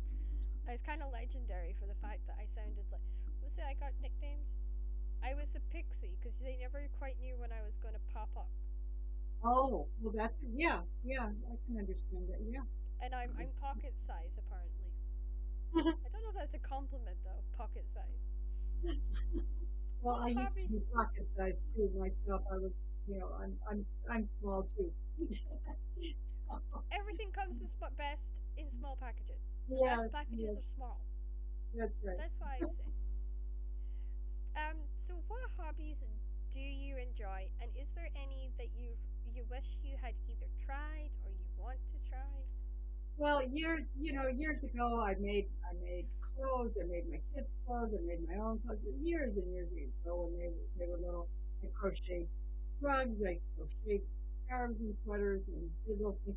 And after I started really getting involved in writing, and then we also lived on a sailboat, I just we did that for 7 years and raised the kids kind of in that thing. And I just didn't ever seem to be interested in any of that again. And and really, I consider my away time or the things that give me the pleasure when I'm not writing really does involve walking trails. I have botanical gardens Yeah. here, um, wildlife refuge areas. a trail that's a rails to trails thing right behind the house. So I would say that exercise, moving, being out in nature, that sort of thing, that's really a hobby more than anything else. And then I also, like everybody else nowadays, I'm always interested in what the next Netflix is going to be, or the next, I think we're all you know, slightly what, addicted now. I'm terrible. I have like the subscription for Amazon, and then I have the sub subscription. So I've got the Paramount Plus, and I've oh, got the true crime channel because somebody's always got something great on there. And then of course I've got Netflix, and yeah, it's like, yeah, and then I have Prime, all the wrestling too. So Prime it's Video, and we've got the Prime yeah, Video, which gives us all this masterpiece theater stuff. it's I think incredible. I I do a just lot of yeah that. I do a lot of that, and I don't really. If I decide to watch, like I wanted to get interested in in Grey's Anatomy, but I never oh watched I it love that on actual television. I watched it. I started at season one and caught up, yeah and I did the same with ER. I do it. My nonfiction involves a lot of medical yeah. writing, so How I did you like those find series. the catch up of Grey's Anatomy? What was your thoughts when you got to the latest season? Oh, I liked it a lot. I liked it a lot. Um, and I like ER a lot. Now that's a much older series. Everything seems very dated in it, but I still liked it a lot. Yeah, you should But I, try Chicago Med, yeah, I like Chicago that one Fire too. and Yeah, PD. Chicago Med, I Yeah, like that one too. And that one I watched on Hulu because yeah, then I don't have to. In fact, that was the reason. One of the reasons I got Hulu was that I realized that I wanted to watch certain TV series that were weekly series that I would never I, I'm really the other hobby I have is really current affairs and politics. I'm an activist sort of person, yeah, so I I I wouldn't want to put time aside in the to say, oh, I have to watch this or that because it's on Wednesday night or whenever it is. I'd rather watch those at my leisure and keep up with the news. I'm more yeah. Of likely course. to have conversations with people about what's going on and getting involved in some of the. I've been It's involved so in since the 60s. I've been involved in social change and justice issues, and I'm I still involved connect in to them that today. so much. I really do because I watch your news. So I watch ABC 7 because that was the only news channel I've ever come across in the US.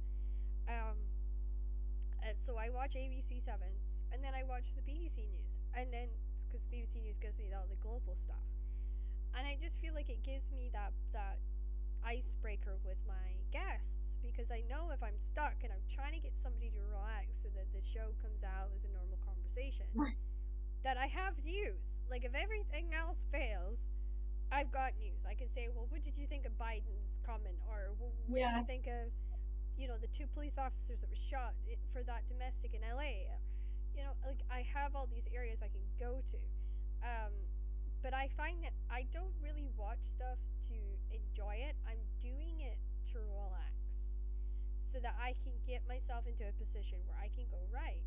One of mhm. my terrible hobbies, which my grandmother started, was I do cross stitch, which Oh, do I'm you? currently showing. I did that too years and years ago. So did Yeah, my mother and sister. But that was so many years ago. It's hard to even believe I did it. But I yeah. started as a little girl, Same. doing the cross stitch on things. Yep. Yeah.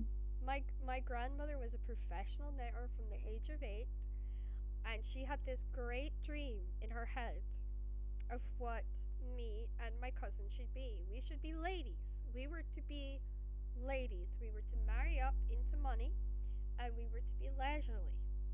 And she wanted us to cross stitch, and she wanted us to crochet, and she wanted us to knit, and she wanted us to be professional at it.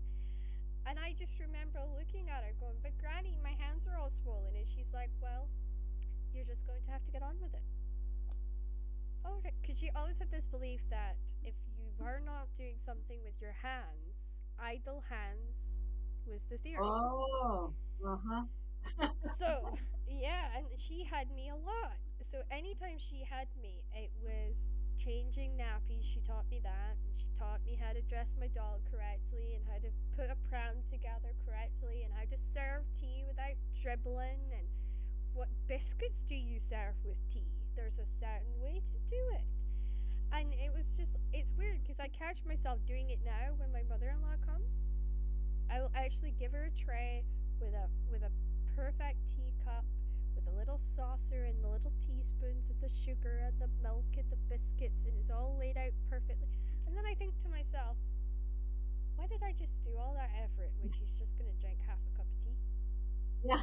But it's Oh, my well. nan's influence in my Yes. brain. Like, it's her that says to me, "Oh, your house is not clean enough. Why are you sitting there doing nothing? Go clean your house." And it's it's just because she was like my mom. Because my mom really was the person that raised me in the hospital, but we didn't have that close relationship outside the hospital because she would work. So Hmm. that meant I was with my nana, and to me, Nan was like she was my second mother. So it was Uh-huh. having two opposite women teaching me two different things. My mom wanted me to be the feminist activist, loudmouthed person, which I was. And then my nan was, ladylike, don't swear, watch what you're saying, manners, men are in the room, let men talk, women talk separately. It was just this whole other way of living. Yeah. But it has given me the most incredible material for writing. And I That's don't think she that's true. realized that. That's true. I think there. I think you're right. To see that, my mother was older when she had me, and my grandmother was older when she had my grandmother, and so they span a very long period of time. My mother was born before women could vote, so Yeah, so there's a whole history there. But I remember being told and being very kind of proud that my grandmother had been a milliner, and she stayed independent for mm, kind of as long as she could. I think my grandmother was a woman that if she hadn't felt pressured to marry, she probably wouldn't have. She, yeah, she enjoyed her life with her own work. She was also a wonderful seamstress. And then she yeah, did tatting and crocheting. I have a big bed cover that's for crocheted yeah, bedspread, and she did all of that. And then she was a baker and a cook. But we found out she really didn't like the baking much, but she liked her seamstress work and yeah. she she enjoyed making her own dresses and suits. And these were professionals. She was like a professional seamstress. Wow. And See, then that's my the my stories that grandmother make it. also did her own, and she came along and she went to college, and she was the first woman to go to college in any of the family stuff. And she became a librarian, and she had a more um, she had a more egalitarian marriage, and she, even though I'm not sure we would have called it that. She stayed home with us and things like that, but just a more, and she knew she was going to go back to work and have her own career, and that Yeah, was just built into her life. So it yeah, wasn't an unusual thing for my sister and me to have the same idea yeah. going forward. These are the stories that I love because that's the everyday person Hmm. who has to figure out life. And I Hmm. don't know why, but that was what I loved about Catherine was the everyday struggle, the everyday Uh-huh. person. And that's what I love. And I think that's what unites us all together in a way because it really does come across as amazing and fresh and enjoyable. So yeah. And funnily enough, my next question was, are you somebody that likes crafts? And do you find it clears sort of like your creative, I know this is a plumbing reference, but I can't think of anything else. But does it clear your tubes when you get all like gunged up and you get too many ideas going at once? I use No, crafts to kind of no, clear I it don't. out. I don't use crafts at all anymore for any of that. It just doesn't interest me so much. I thought I might like to start drawing a little that sort of thing, but I everything sits here. I haven't done anything with it.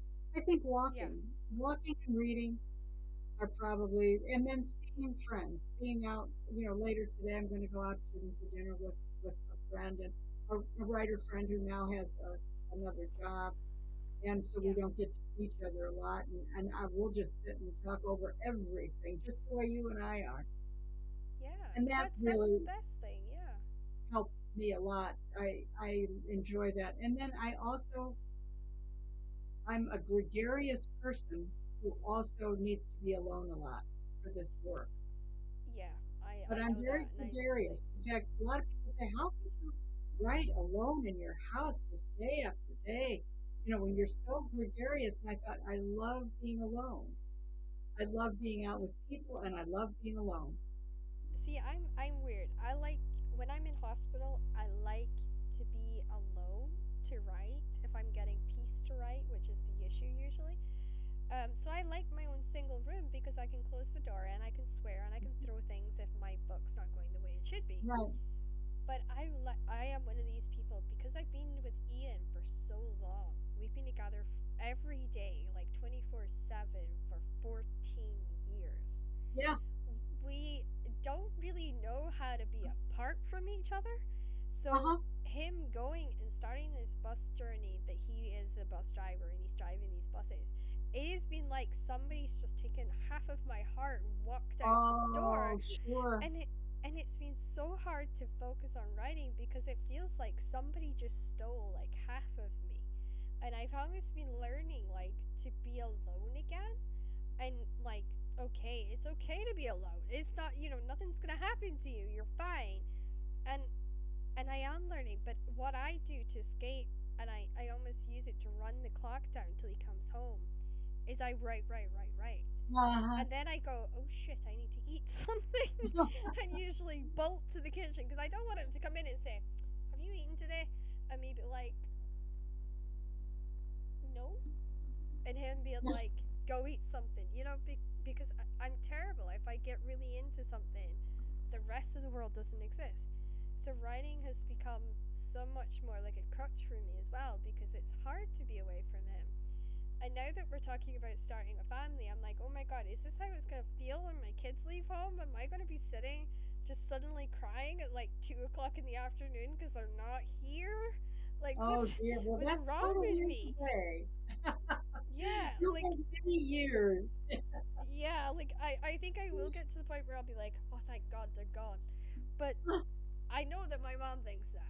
Like, she had 14 years of a break from me, and then I came back for like 6 months. She loved the new adult me because I made the fire in the morning and made her cup up for coffee. And I made sure she ate, which she kind of felt was like I was being the parent because she didn't eat. Mhm. Um, and she loved it, but she didn't love my cats because Ah, she'd gotten so used to not having pets. So she got used to not hoovering and not chasing the animals around and falling over them. And so, like, she loved me, but she just wished I hadn't brought the cats home with me. Um, well, I said I'm a package deal, Mum. I have a 6'2" guy sleeping in the room, and I have two cats. I says it's a package deal. uh-huh. But now she's got my brother home with his girlfriend. So so she's just swapped one child for the other, which happens in Shetland. We all come Yeah. back. That's Yeah. the curse. If you live in Shetland for any length of time, you get this a little elastic band that just kind of ties itself to your butt cheeks, and you don't even know I'm it's sure. there. I And can then believe that. you get to go away for so long, and then all of a sudden you will go ping, and you're suddenly back in Shetland, and you have no idea why. It just Maine happens. is It's kind like of like magic. that too. People Yeah, who people who grew up in Maine and then leave always seem to go back because they always find a way back. I think it's because people's roots there go back so far that they yeah, find themselves drawn. Whereas I don't know. I never felt that rooted, and that's why I've moved around a lot without a lot of consequence. I d- yeah. I don't. I feel like wherever I am is home, but I don't have one home place. I really understand that because I've been a bit of a gypsy is kind of what the nickname in the family is for me because I'm terrible, right? Absolutely terrible. I stay somewhere for so long and then I'm like, Ian, I need to move. I Yeah. need to move somewhere else. I need to experience a little bit more of the world. And he gets so mad at me because we've moved, I think, I want to say 14 times in 14 Hmm. years. Yeah. But that's not us staying there for like, we might have stayed a year one place or, 6 months somewhere. And it really is the case of I'm trying to find that place that I love, that's home to me, and I want to raise my kids in. And I did find that one little town that I absolutely adored. And I just haven't been able to get back there because I'm sure you've got expensive sea towns that you live in, that you've been in, that are really expensive to stay in because all the houses are like super expensive. Yes. So we stayed somewhere like that, and we got lucky. We got two houses that we could stay in, and we rented, and we were there for 3 years. Different houses, but we were there 3 years, and I fell in love with the place because I could walk to church, I could walk to the train station, I could walk anywhere I wanted, and I could even like just close the laptop up, fire it in my rucksack, and walk down to the local coffee shop. Everything was that easy. I don't stay there anymore. I stay in the countryside because he wanted to be in the country, and it's Uh-huh. driving me crazy because I can't go anywhere. So Yeah. yeah, and That's his hard. family just, yeah, and once I find that sort of place that makes him happy, I can see the ocean. It's warm enough that I can sit outside because today has rained all day. But to be able to sit outside with a book and be happy, and that's what I loved about LA because I could go anywhere I wanted. I had that freedom, that thing that I adore so much, and I cannot wait to have that opportunity to be somewhere like that again. But I know this Uh-huh. is not my final place. I will be moving again. Yeah. No, I Much to Ian's understand. distress. Yeah. I But understand. no. My city life was certainly, all public transportation, and I never drove until we moved to Maine, and we had to get a car, and I had to learn to drive, Classic. and I mean it was just a whole different life. Here, I really have to drive. I go out and walk, but it's not Yeah. the same kind of practical walking that you do in a city. Yeah. Um, No, I agree. And I mean, I think it's hilarious because I was a small town islander who then went yeah. to Glasgow, the East End of Glasgow, not even like the posh bit, the East End, where it's rough and tough and whatever. And now I'm living in the country again. So it's I think I feel like I'm going round in circles. Eventually, Well, I'll find the right I place eventually. but maybe you're meant to live in all these different places. That's how I feel. I was meant to I live. feel like writers we need to though, because we need to experience Yeah, everybody. it And the really only way helps to do with that the is if you live setting. there. It helps with our setting to kind of I think that's what I like about writing series is that you, you have to keep it in a place which lets you create any kind of place you want. You can base Yeah, it on something, but you could set it in a real place, but you don't have to. You make up your own town, you make up your own main street, you make up your own city, you make it all up. And you can yeah, really, if you want to have lakes and rivers and oceans and whatever, you just put them in there. yeah. Well, I myself have a long-term illness that makes me slow down and appreciate the day. What would you say is the one thing that makes you sort of slow down, smell the roses, and really enjoy just every day? Um, well, just the whole process of my life, having done this for so many years, and being content in my life. Like I said, I like living alone. I like where I live. In a two-floor townhouse. I have my own office space here. You know, Which I um, love. Yeah, yeah, and I really feel like incredibly privileged just to have work that I love still. I don't think about retirement. I love traveling. Um, I have friends, I have family. I think the thing that just keeps me going is that I love what I do, and I feel like I have a really good life. That's a really good answer. I love that. What's And your not favorite? everybody my age has a good life. I mean, seriously, um, a lot of people feel forced to retire. Um, I will never have that. I only want to write. I want to write for as long as I can, and I'm with you on that. I will be however joining many you in years that that quest. is. And Yep. I just feel like um, I want to preserve as much of this life, this pleasant life, and doing what I love for as long as I can. I'm And then with if you on that. if something happens to me and I'm gone, I will have felt like I lived a good life. And for many See, I plan to leave many my people, legacy to my kids. So, like, one of them will be a writer, and they will get all mom's ideas in a box and say, "Can you complete the following?" And just that will be their gift in my, their will is, mom's choosing yes, to be the writer of the family, which I think is a bit mean. But I would have loved if somebody had left me something like that. I think that, I always thought that was kind of cool. So, where's your favorite place to curl up during the day? Is it like, do you like the garden? Do you have a reader's nook?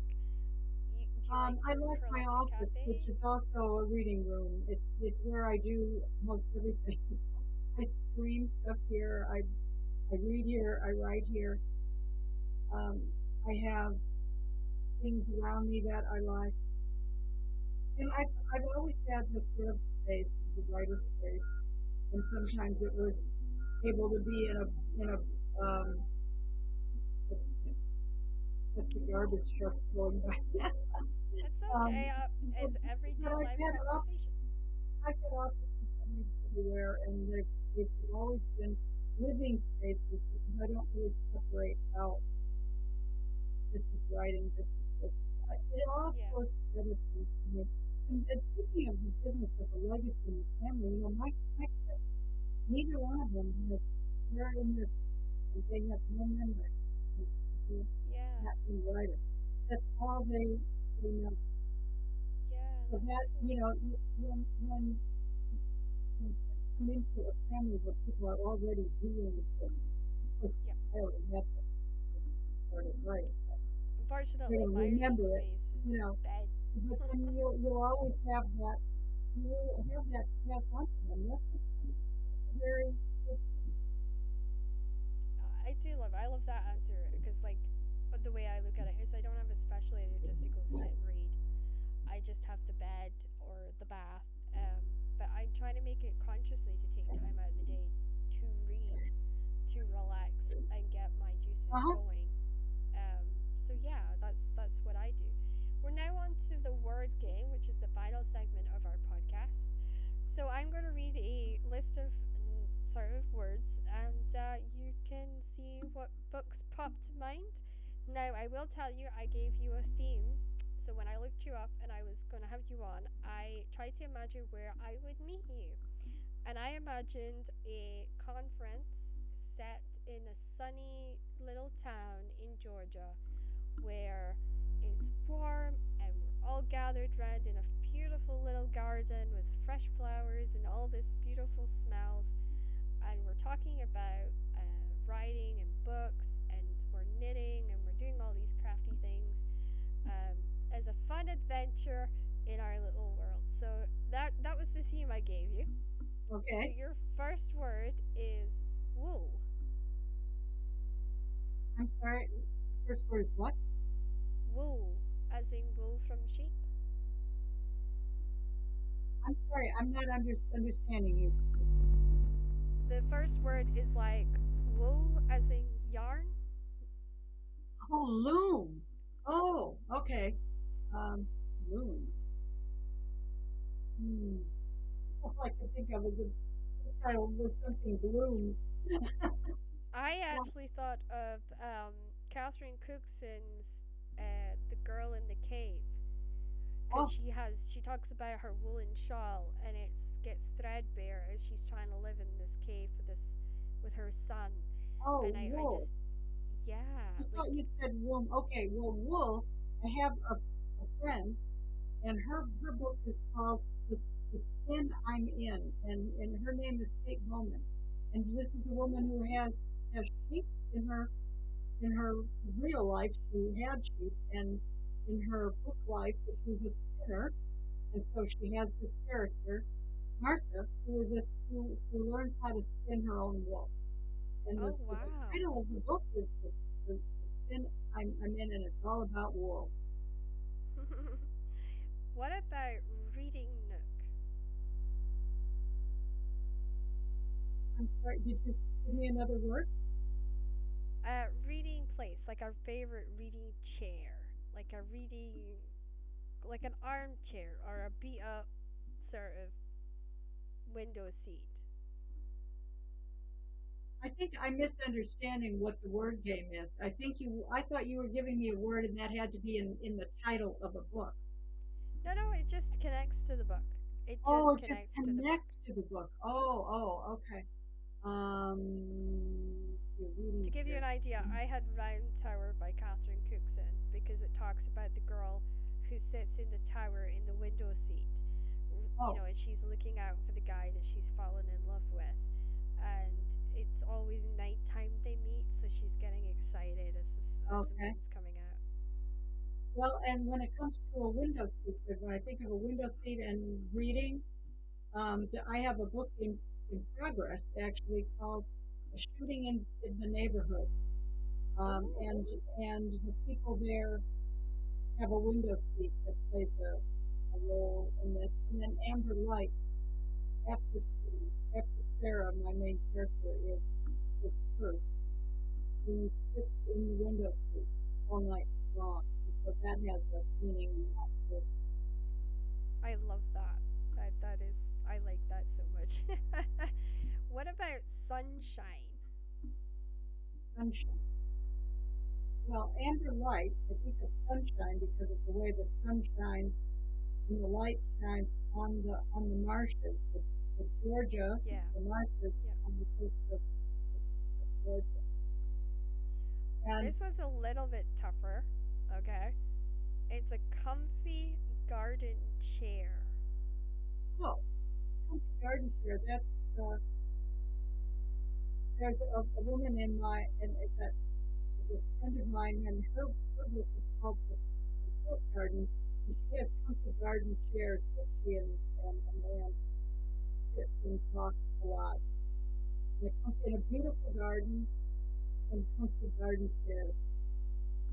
I had the Darrells because they're always in the garden chairs, especially Larry when he's writing. He's sort of lying in this wooden chair, and I just always thought of him for some daft reason when I think of garden chairs now. What Yeah, about rose bushes? rose.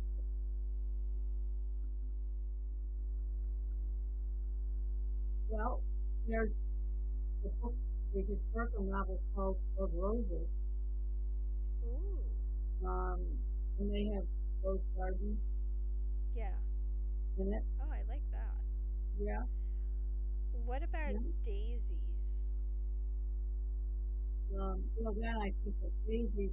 I think of well, actually, I think of daisies. I think of this, one of my own books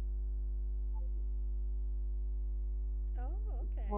called Chapels on the Hill, and the Chapels is a family, and they opened a private botanical garden that used to be the family farm, and they have white daisies and other white flowers that are on their terrace. That's the moon, kind of the moon garden. Oh, wow. Yeah, I love that. And your final word to wrap up this amazing podcast is sunflowers. Is what? Sunflowers. Sunflowers. Oh, sunflowers. Oh, well, sunflowers are just in Wyoming. Yep. The ranchers, Wyoming I ranchers tied that and one to Wyoming your book. friends. Yeah. Yeah, there's I was sunflowers thinking all ahead. over. Yeah. Yeah. Yeah, all over. So, there there will be that was a summer book, so there will be sunflowers. The Doc's Holiday Homecoming is a fall and winter book, and book three they might have yeah they'll still have a few sunflowers because that's going to be a Thanksgiving end of Thanksgiving. Oh, I I like like these that. holiday books, even though I'm not big Me on Christmas too. myself. I'm not a big Christmas person. I've Yeah. enjoyed writing Christmas stories in some of these. I Uh, do too. Like I love that, but unfortunately I never get to do the Christmas stories. I have a pile, literally a pile of books I want to write that's Christmas based. yeah, I just need to find the right place that I can sort of do them, that I can feel confident in doing them. But you that's a could do different story. Christmas stories with a lot of the Harlequin lines if you wanted to Yeah. target the Harlequins. I had an idea Using for those. the midwife one at Christmas. Uh huh. So, yeah, it was delivering Santa's miracle Oh, was the one wonderful. that I had. Yeah, I had that one, and I sort of fully flushed it out as well. It's just because when I worked out my midwifery line that I wanted to do, I had something like 22 books planned. Yeah. So it would be like it would be a big thing to say, Harlequin, hi, my name's Crystal Fleming, and I'd really like to do 22 of your medical romance books, please. Like I don't quite see them kind of saying, okay, we'll No, I do like think 22 you books. better actually, one of my friends, that friend I was telling you about when we first Yeah. started talking, was somebody who was able to make a 3 book series out of a particular hospital. Then she had the Oh, different people in the hospital, and it was a small town Wisconsin hospital. yeah, because Mm, my whole idea for my midwifery book is to set it in the Orkney Islands. So it's in a very rural place in Scotland with yeah, beautiful, beautiful scenery. And to have these group of midwives that go there as part of this opportunity to help out in the islands, but they end up falling in love with people from all over yeah, the world through this one place, this one hospital, the Orcadian um, Royal. And yeah, that's my plan. I just I've been a scaredy cat. I think that's what's happened. I lost all my confidence and I'm trying to get it back again. oh So well, yeah. actually, I think that sounds like a wonderful series, a whole midwifery series, Yeah, the and thing was I was a trainee midwife. I got so close to completing my midwifery and then my health gave out and they told me they weren't going to let me finish the course. oh dear, And it broke my heart because I got told by so many of the staff, "Oh my God, you're the best midwife we've had in years," and I'm only in my first year. And I delivered babies, and I worked with all these people, and it broke my heart to walk away. So at least I can take all the stories that I've seen and I've experienced in those wars and just really give them life in books and keep it going. And I want to try and encourage people to go and do midwifery jobs in the Outer Islands because they're running out. yes, There's hardly any midwives left, and maternity units are shrinking, and people are losing babies because there's not enough, maternity support out there. So I'm hoping if the books can help, then I will be more than happy to well, I add think to that. so. I think so. I have no doubt. And I think that's how, when we were talking about all the, like, that series, just think of all the women that it brought to light over these generations that covers now. And Yeah, all the bringing dignity to this work, too. And the yeah, setting of the Renata's house, the and it's weird because home births are still a thing in Shetland. They're really big in Shetland. It's not a uh-huh, private thing. You can have that on the yes, NHS. Especially if you stay at an island where you have to get two ferries to the mainland and then it's a yes, 3 hour flight to Aberdeen. Or you have to get a right, 14-hour boat from the mainland to Aberdeen. It right, is awful. So a lot of these women, it's either in the local hospital or you're having birth at home. mm-hmm, And I really want to show that women there work twice as hard as people in big hospitals. They have to learn twice as fast. They have to adapt in a drop of a hat. they have to pull off these incredible things. And Yes. luckily for me, I'm still very connected into the maternity units and into the specialist doctors. And I will have disabled heroines too. Like, I'll have a girl who's got arthritis or has lupus, and people giving birth who are disabled too, because I believe in inclusivity, and I think Hmm. that I want that to show in my work. So I'm making a point now in pushing those angles. But it has been a pleasure having you. I have it's be you have I came on before I had had a bad day, and you've made my day so much better. You have cheered me up beyond no end, and Oh, I well, thank you cannot so wait to have much you back. for having me. This has been a lot of fun. I enjoyed talking to you before. I enjoy talking to you now. This has really been great. You've got to get busy writing all of these books too. You've got, I write, I podcast, I study. I I think I went know, insane at some point.